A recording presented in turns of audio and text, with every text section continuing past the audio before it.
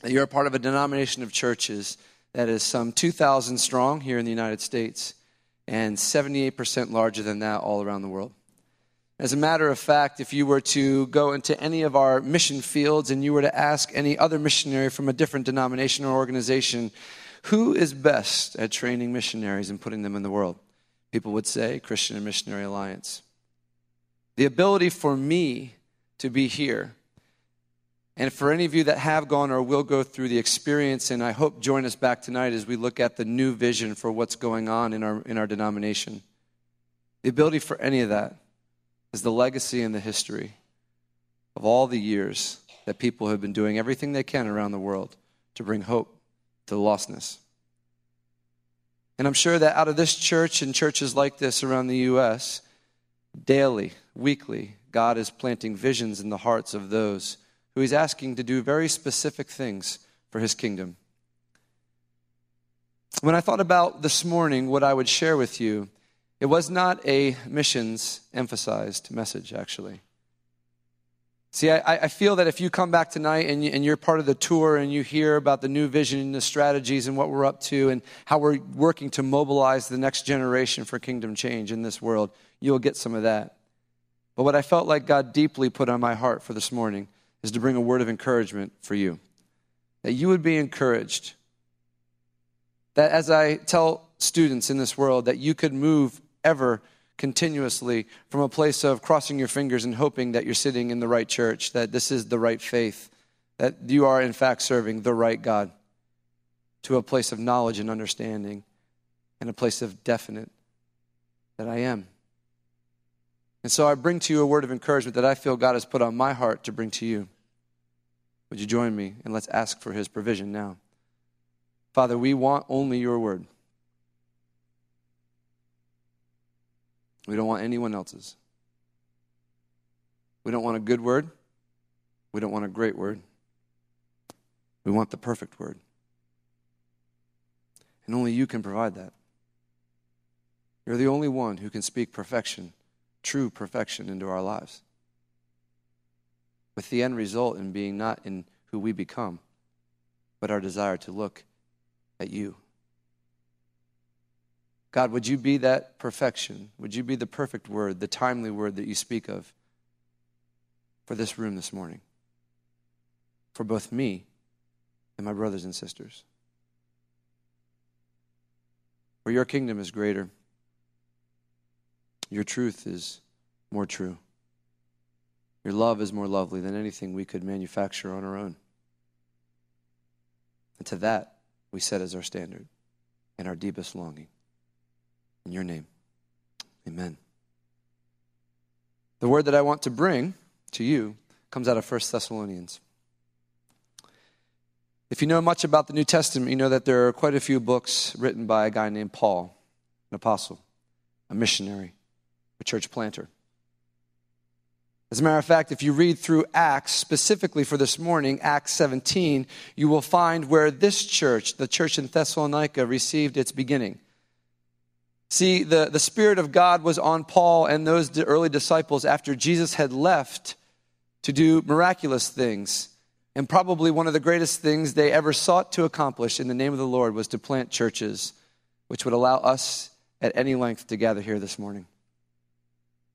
As a matter of fact, they carry the message of John 17 when Jesus is in the garden praying literally hours before his death on the cross. And he asks for one thing and one thing only for those who will believe in him because of the message of the disciples, and that was that we would be one. It took me a long time in my Christian faith to know that Jesus actually prayed something very specifically for me and for you hours before he died on the cross. He didn't pray for my health, my well-being. He didn't pray that our churches would be large. He prayed that we would be one. And this unity has nothing to do with who we all are, but it has everything to do with the one who we are all to be looking at.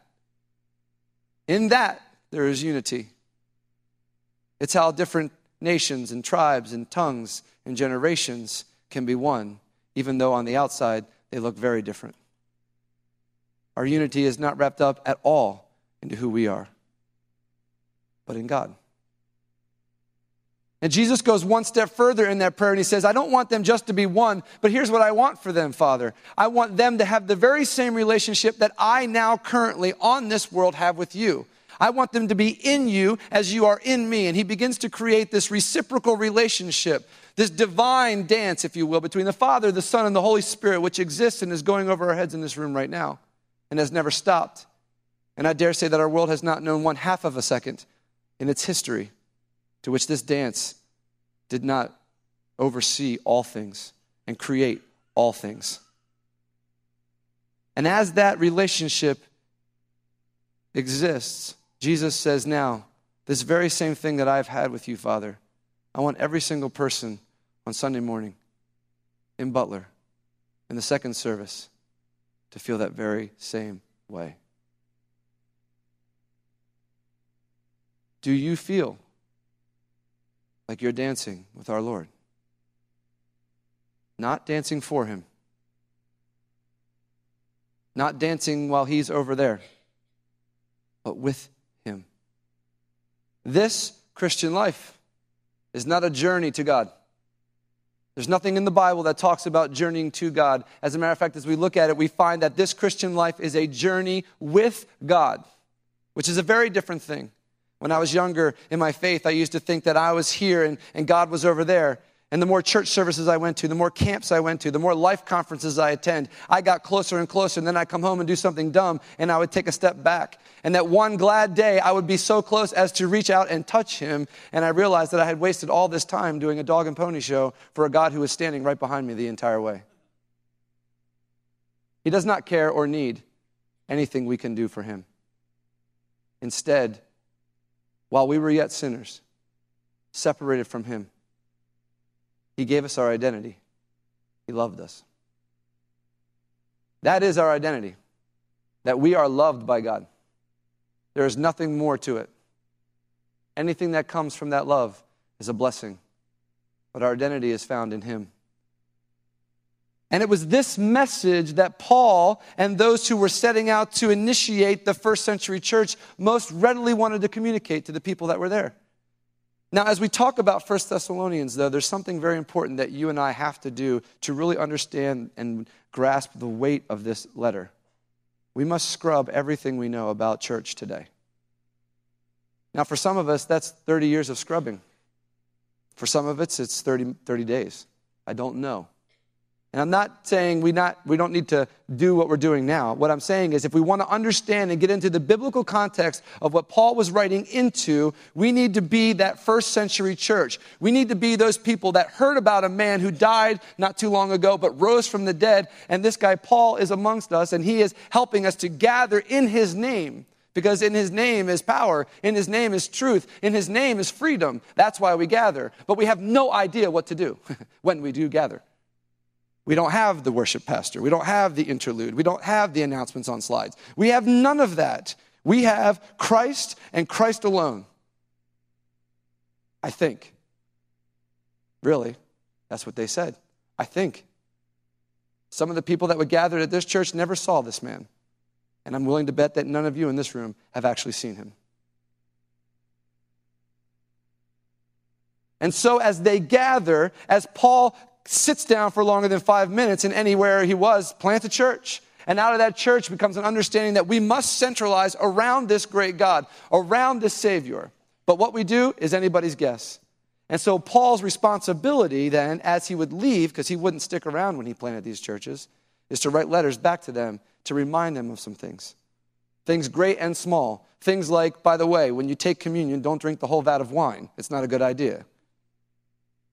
But one of the more unsettling things that was going on in Thessalonica at this point in time was something very major. People in the church were starting to die.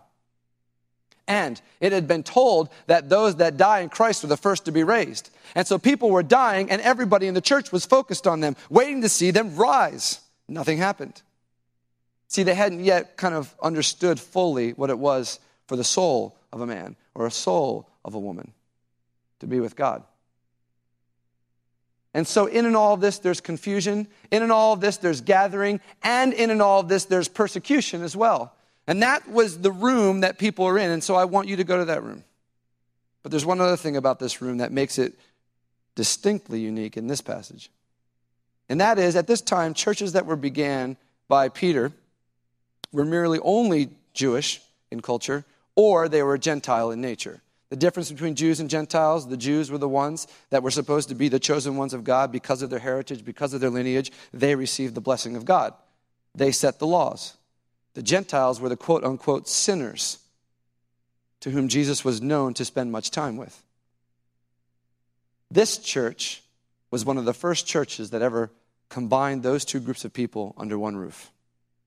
And you think your church or any church in this land is dysfunctional. There was nothing more dysfunctional in this church than a bunch of people who believe they were the ones that deserve to be here, and a bunch of people who believe they don't ever deserve to be anywhere near here. Put them in the same room, and that's Thessalonians. That's the book that was written to that body. Now, let's take a look at the beginning of it. We're not going to get too deep into it. We don't have to. Paul, who writes it, is always in discipleship and mentoring processes with others, namely in this book, Silas and Timothy. He writes to the church of the Thessalonians, in God the Father and our Lord Jesus Christ. See, Paul was always very careful to help them to understand the relationship that existed between the Father and the Son. To make sure that one was not let go or one was not emulated to be more important. Because if you and I know anything about the Trinity, if we've learned anything, it's that never one of them do they want to stand out amongst all the others. As God sends his Son to this earth to die for the sins of mankind, Jesus never does a song and dance about himself. He's always pointing to the Father. And when the Father looks down on us now, he sends his Spirit to be our helper, who, by the way, does not want to be grieved, forgotten, or focused on. He just wants to be there to clear the way that we might see Jesus Christ. And when we look at Jesus, what's he doing? Pointing to the Father, who gives us his Spirit to clear the way that we might clearly see Jesus, who points to the Father, who gives us his Spirit. You see, that's the Trinity. That's that dance. That's what's going on right now in our lives around us. It has never not been there. And Paul wants to always bring the church into an understanding of what this is, because this is why you will endure. Because of that. Then he says this line, which is something that today seems more like a Christian formality, something you might put at the end of an email just to make sure people know that you're a Christian. Grace and peace to you. But to fully understand the weight of these words, we have to remember who's hearing this. Grace. Grace is a very new concept at this point in time. Again, if we're scrubbing our understanding of 2,000 years of church and you hear the word grace put upon you, it's really bad for the Jews and it's really good for the Gentiles. Why? It's good for the Gentiles because they need grace. They have nothing. They are the sinful ones, the unclean ones. And grace is abounding for them that they might be with God. And something they never thought they ever could get or deserve. And over here, there's a bunch of people, the Jews, if you will, that never believed they deserved any of that because they're already good enough to go. But when Paul says grace to this church, as he says to you now, grace. Don't care what you've done. Don't care how bad you've been. Don't care how good you've been. We all need it. And it's the great leveler, it's the great equalizer that everyone in this world, no matter how good or how bad, needs, requires, whether they say it out loud or not, the grace of God to drip forth from heaven all over our lives and to completely consume us. Because without it, what do we get? We get a life without God. And the interesting thing is that the grace, the spigot of grace in heaven is turned on for all. In this room are the fortunate ones at this point in time who have seen it and understand. But my friends, there is a whole nother part of this planet who have no idea that a spigot of grace is turned on for them at full blast. And they need to be able to see it. We'll talk about more of that tonight. And then he says a word, peace, which I believe the English language, and as a result of the 1960s, we've completely demoralized. We have ruined. We have taken peace to be something that is so heavy and so weighty and put it on a t-shirt. And in a sense, we have made it shallow, normal. But remember again, the persecuted church that existed in Thessalonica and all the other places around the world at that time in the Middle East, right? And as these people were gathering, they had no idea when the Roman guards would come through and take out the whole lot of them. And what Paul says in the middle of all of this is, listen, peace, which is not kind of like this symbol and has nothing to do with there will be no unrest. It will all be just beautiful. It means chill out. It's okay. In a sense, I've seen the man. And I know what he is. And I know this is right. And it's why Paul goes to great lengths in some of his other books to compare his unworthiness and his inability to be a believer and God's grace in his life, because he wants everyone to know, listen, if I'm in, we can all get in. Look at me, I am the worst. I am the worst. I am the least of all men. But yet, by the grace of God, I can relax in him. In any church, on any given Sunday, at any time today, guaranteed what people need are grace and peace.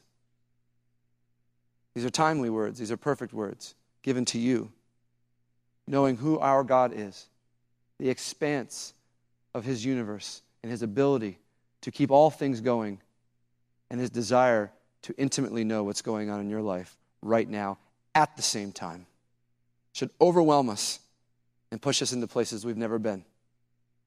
Not just getting in our car and going to church. And now begins the salutation of Paul's letter. Salutations are what we say at the beginning of a letter when we want to introduce ourselves or say hi. You know, for most of us, when we write salutations in our email, they go like this: hey, what's up? That's the expanse, the breadth of our salutations. But listen to the salutation of Paul to his church. We, referring to Paul, Silas, and Timothy, we always thank God for all of you. Now, it is here in this statement that we must contend with the verifiability, the truth of the Word of God.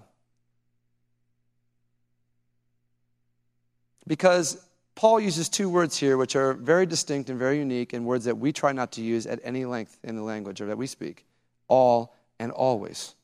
As a matter of fact, I remember in high school, even in middle school, down to elementary school, on a true and false test, you can already count the ones you're going to get right when you see the word all and always. Those are false. Nothing is all. Nothing is always. So at least out of 20, I'm going to get 5 right? Like that, I remember doing that. I would scale down the whole thing. I have to look for those words, false, false, false. Now I only have 15 questions to answer. See?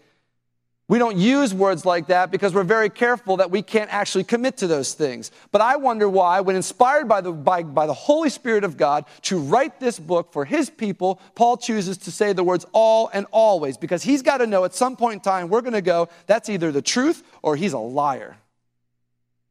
There's no in between. He either always remembers all of them or he doesn't. And I'd like to think that Paul did not write a book of lies. So what are we to do with this? What are we to do with this deep prayer life? Well, by the way, qualifies him as probably only one that could ever request that we would pray without ceasing. Because I believe that Paul, and much like what we should be doing, had an understanding of a prayer life that was uncommon. That it was not just prayer relegated to closing your eyes and folding your hands before Thanksgiving dinner, or just praying before a long journey, but a continual run-on sentence with God that began when he understood who he was and did not stop until he was with him and could actually have a real conversation. That is the prayer life that we as a church must embody. This run-on sentence, this communication, this dialogue with God, that he is our default at every level, with every question, with every inference, with every great thing, with every bad thing. God, what do you think? And some would say, God doesn't have time for my piddly little questions. And I would agree with you. He has no time because he is outside of it. He doesn't check his watch because where he is, there is no need for one. And if you think about all the things that are going on wrong in this world, when you go through the project experience and you see the expanse and the greatness of poverty and the greatness of lack of education, and that women and children are literally plucked off the face of this earth and put down in a different country and abused in so many wrong ways, Jesus did not come to die for those situations to go away. That's not as important as you and me.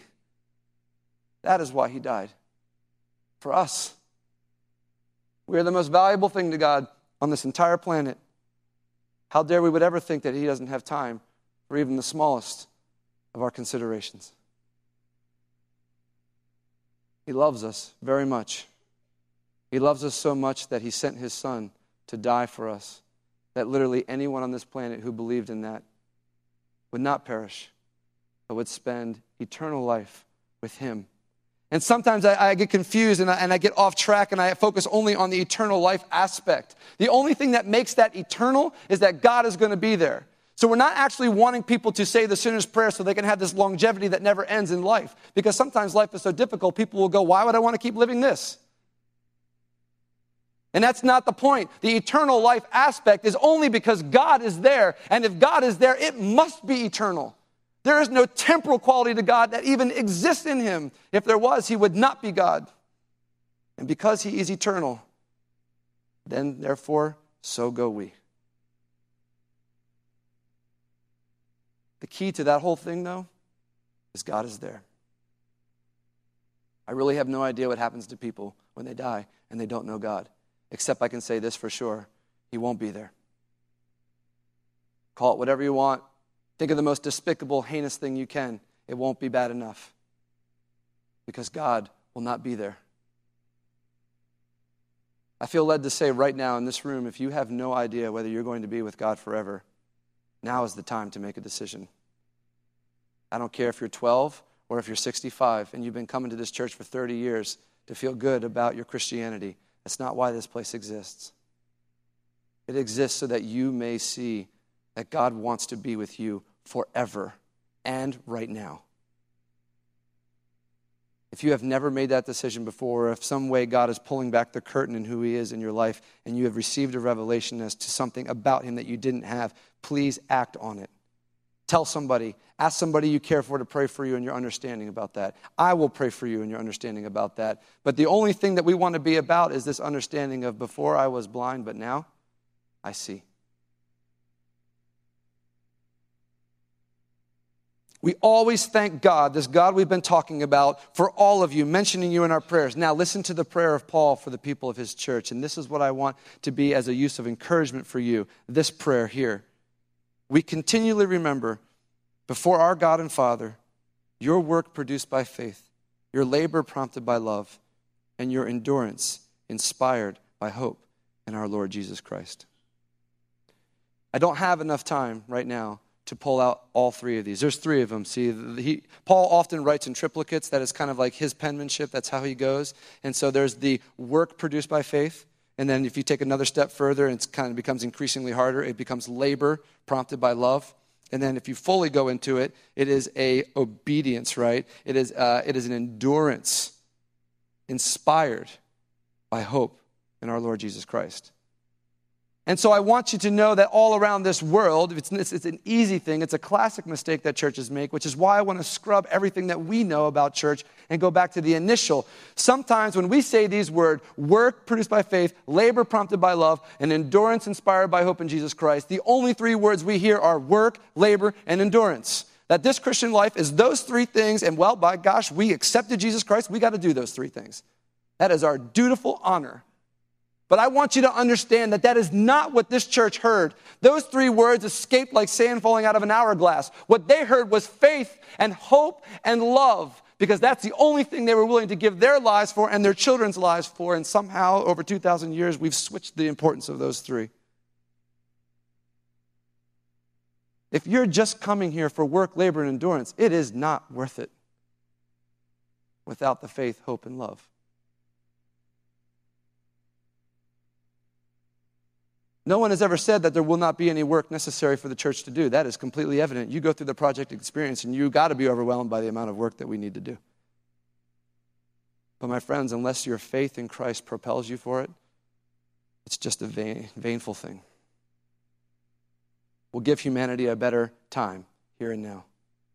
I'm a firm believer that the only thing that breaks the poverty chain, the only thing that breaks the human trafficking situation, the only thing that breaks this malnourishment and thousands of children, as my friend Pete Brockup will tell you tonight, dying on a daily basis, the only thing that breaks it all, Jesus Christ. Jesus Christ. That is it. Now, God so chose us as the bride of Jesus Christ to be the hands and the feet of his compassion, of his love, of his enduring gospel for this world. How are we getting into those places? By those means.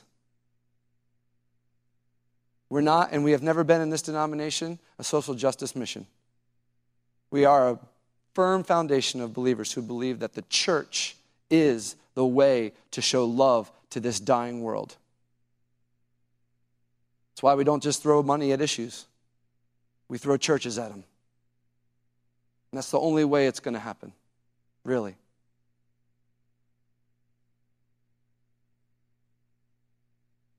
My time is short, but I do want to express one thing.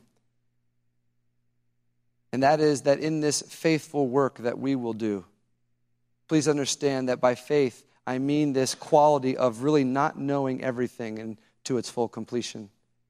I mentioned a story over in John earlier. That was when Jesus came down from the Mount of Transfiguration and he was hanging out with Moses and Elijah, and the disciples were watching. He came down into a valley where there was disciples trying to heal this young boy, and they couldn't do it. And the man's father brought this young boy to Jesus and said, "Can you heal him?" And Jesus goes, "If I can," because the healing of Jesus Christ, what is never in contention, is whether or not he can heal. That is, we have no implication on that. He can. But he always puts it on us for our faith and our understanding and our deep desire for it to happen. Interesting. But then after he says, "Do you believe I can do it?" you would expect this man who wants his son to be healed would stand up and go, "Oh, Lord, I believe, make it so." But instead he gives what I believe is one of the most faithful answers in all of the Bible. He says, "I believe, but there's parts of me that don't. And you're going to have to help me with that." Students in this room, if you struggle with faith, you will always struggle with faith. If you could actually figure it all out, it would not be called faith. It would be called knowledge. And it doesn't say works produced by knowledge, works produced by understanding, works produced by statistics, works produced by anything. It says works produced by faith. That's why we go, because we're faithful people. And inside of that faith is definitely this crazy, crazy collision of belief and unbelief. So don't be deterred by that. Instead, let it propel you further into the heart of God. Tell him on an average basis, "I don't know. I don't believe this is you. You're going to have to show me." That's what the New Testament church had to do. We don't know. You're going to have to show us. I believe that we serve a self-revealing God, not someone who is hid up in a cloud waiting for you to do everything just so before he pokes his head out and says, "See, I'm here." No. Whether or not you do everything right or not, God reveals himself. I do believe, though, by the way, students and not students, that the number one way that God produces his will in our lives is right here. As a matter of fact, I'll go one step further and say the amount of time that we spend in this is probably equal to the amount of time we spend with our Lord.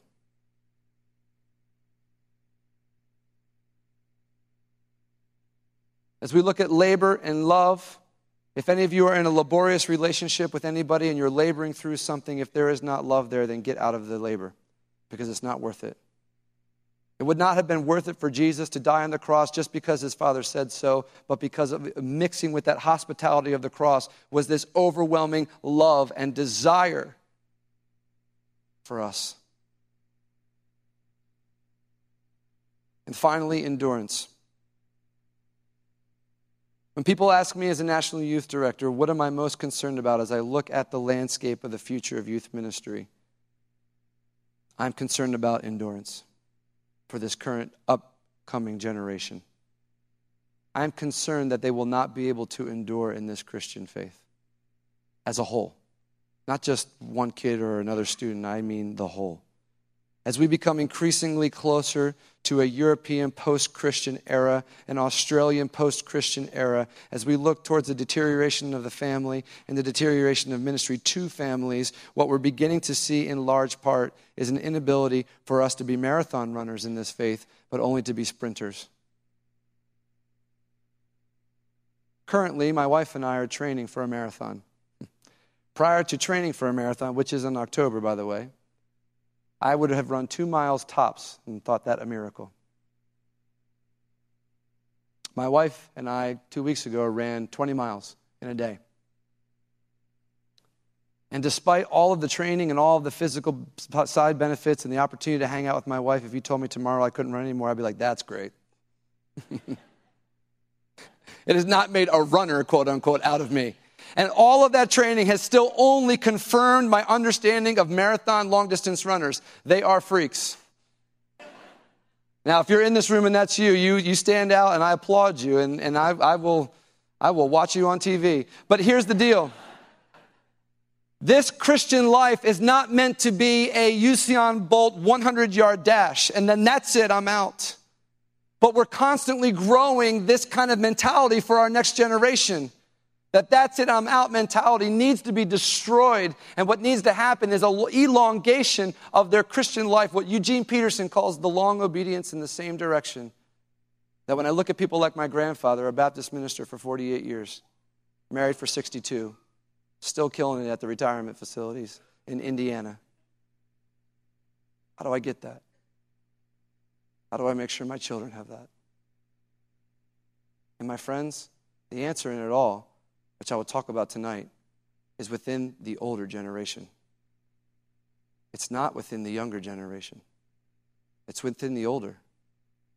And tonight what I want to do is I want to call for challenge, and I want to call for concern for the vision that I believe that God has given to the next generation of the church. And by the way, I'm not talking only age, I'm not saying I'm talking it's a mindset. There is an older generation mindset in the church of today, and there is a new, fresh, younger generation mindset, which I believe God is giving based on the landscape of our societies around the world. And at times, the older generation wants to dig in and say, that's never been what we've done. We won't do that. And you got the younger generation coming to collision with a new understanding of our world, with a greater worldview. And unless those two get together, guess what? Close the doors. Maybe now, maybe 10 years from now, but close them up. Because it's not going to happen. That's what I want to talk about tonight.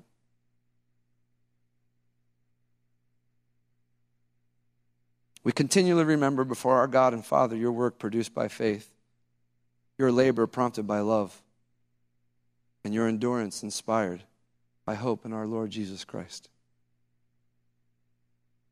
We are 3 verses into this book. Look how deep. If nothing, that should tell us that words matter.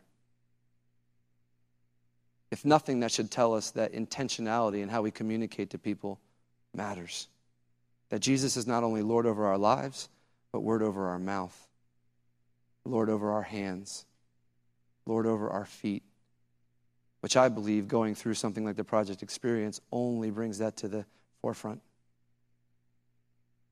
I want to pray for you now, and I want to pray a prayer of blessing over you, and I'm actually going to pray this very same verse over you because I believe this is a prayer of blessing. Why? Because I have not signed up for work and labor and endurance only. Those things will exist. Paul promises that in this prayer, but they will not be devoid of faith, which produces that work, love, which always prompts the labor, and the endurance, which is inspired only by hope in Jesus Christ. Remember what I said, that first century church, they didn't hear work, labor, and endurance. They heard faith, hope, and love. And Paul reassured them in 1 Corinthians when he listed all of these fruits and all of these things that matter. But he says, these 3 remain. What were they? Faith, hope, and love. And I pray that in this community, no matter where I would ever go, and I would ask about this church, they would say, oh, they are a faithful people. Not a bunch of good workers, faithful. They are lovers, lovers of God, lovers of one another, lovers of their family. And they're a bunch of marathon runners. They're not caught up by any wind that blows. They keep on doing that long obedience in the same direction. And even though I'm waiting for them to trip up, they do not.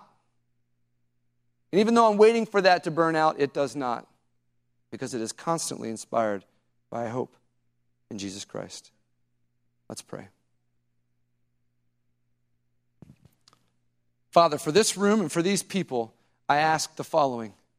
And I know it will be done. I know it will be done because I am praying your will. And you tell me in 1 John 5 that if I ask anything in accordance to your will, anything at all, you will hear it. And if you hear what I've asked for, then I will have what I have asked. 1 John 5:14. I take confidence in that. And so I will not now pray my opinion over this church. I will not now pray good ideas over this church. I will pray your perfect word, begging you to answer it in accordance to your will. God, for this sanctuary, for all of us that find ourselves in it at this moment, not a coincidence, but a divine appointment. I want to remember their work, that it would always be produced by faith. I want to remember their labor Some of them in this room are laboring hard over certain things, and they're wondering if it's worth it. But God, if love is there, it is all worth it. And finally, God, I pray that I'm looking at a room full of marathon runners in the faith, that they would endure, that they would be inspired only in that endurance by hope in you. Because your kingdom is greater. Your truth is as true as it gets. And your love is more lovely. Your beauty is more beautiful. Your glory is more glorious than anything we could possibly do on our own without you. Bless this body, bless its leadership, and bless the remainder of this day. Show us things anew that we've never even considered. And not only give us that, but give us a according vision in how we might see it through with your help, according to your will. May it be on earth as it is in heaven. Amen.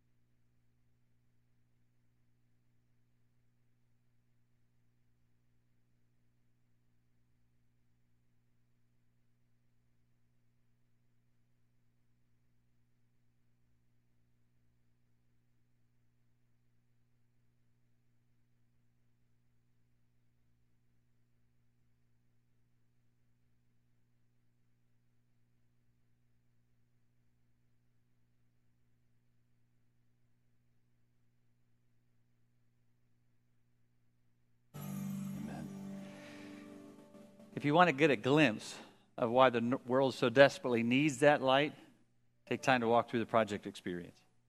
You can do it right now after this service. Leave your kids in the nursery if you need to. Pick them up afterwards and go to the one in the old sanctuary. Walk through it this afternoon. Come back today. If you can't stay now, come back today at 4 and 6 o'clock. It'll be open.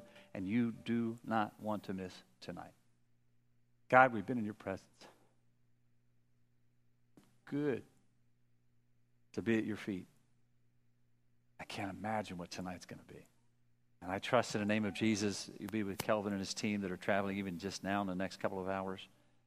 For us throughout the afternoon, as we look forward to tonight, may we have known beyond the shadow of a doubt that it's been amazing to be in your presence, to see your heart, to know your need, to know your concerns, and to know what we can do to respond to that. Thank you for the privilege of just being with you today. I pray you'll bless us, protect us, and bring us back tonight. May your glory shine in and through us. In the name of Jesus we pray. Amen.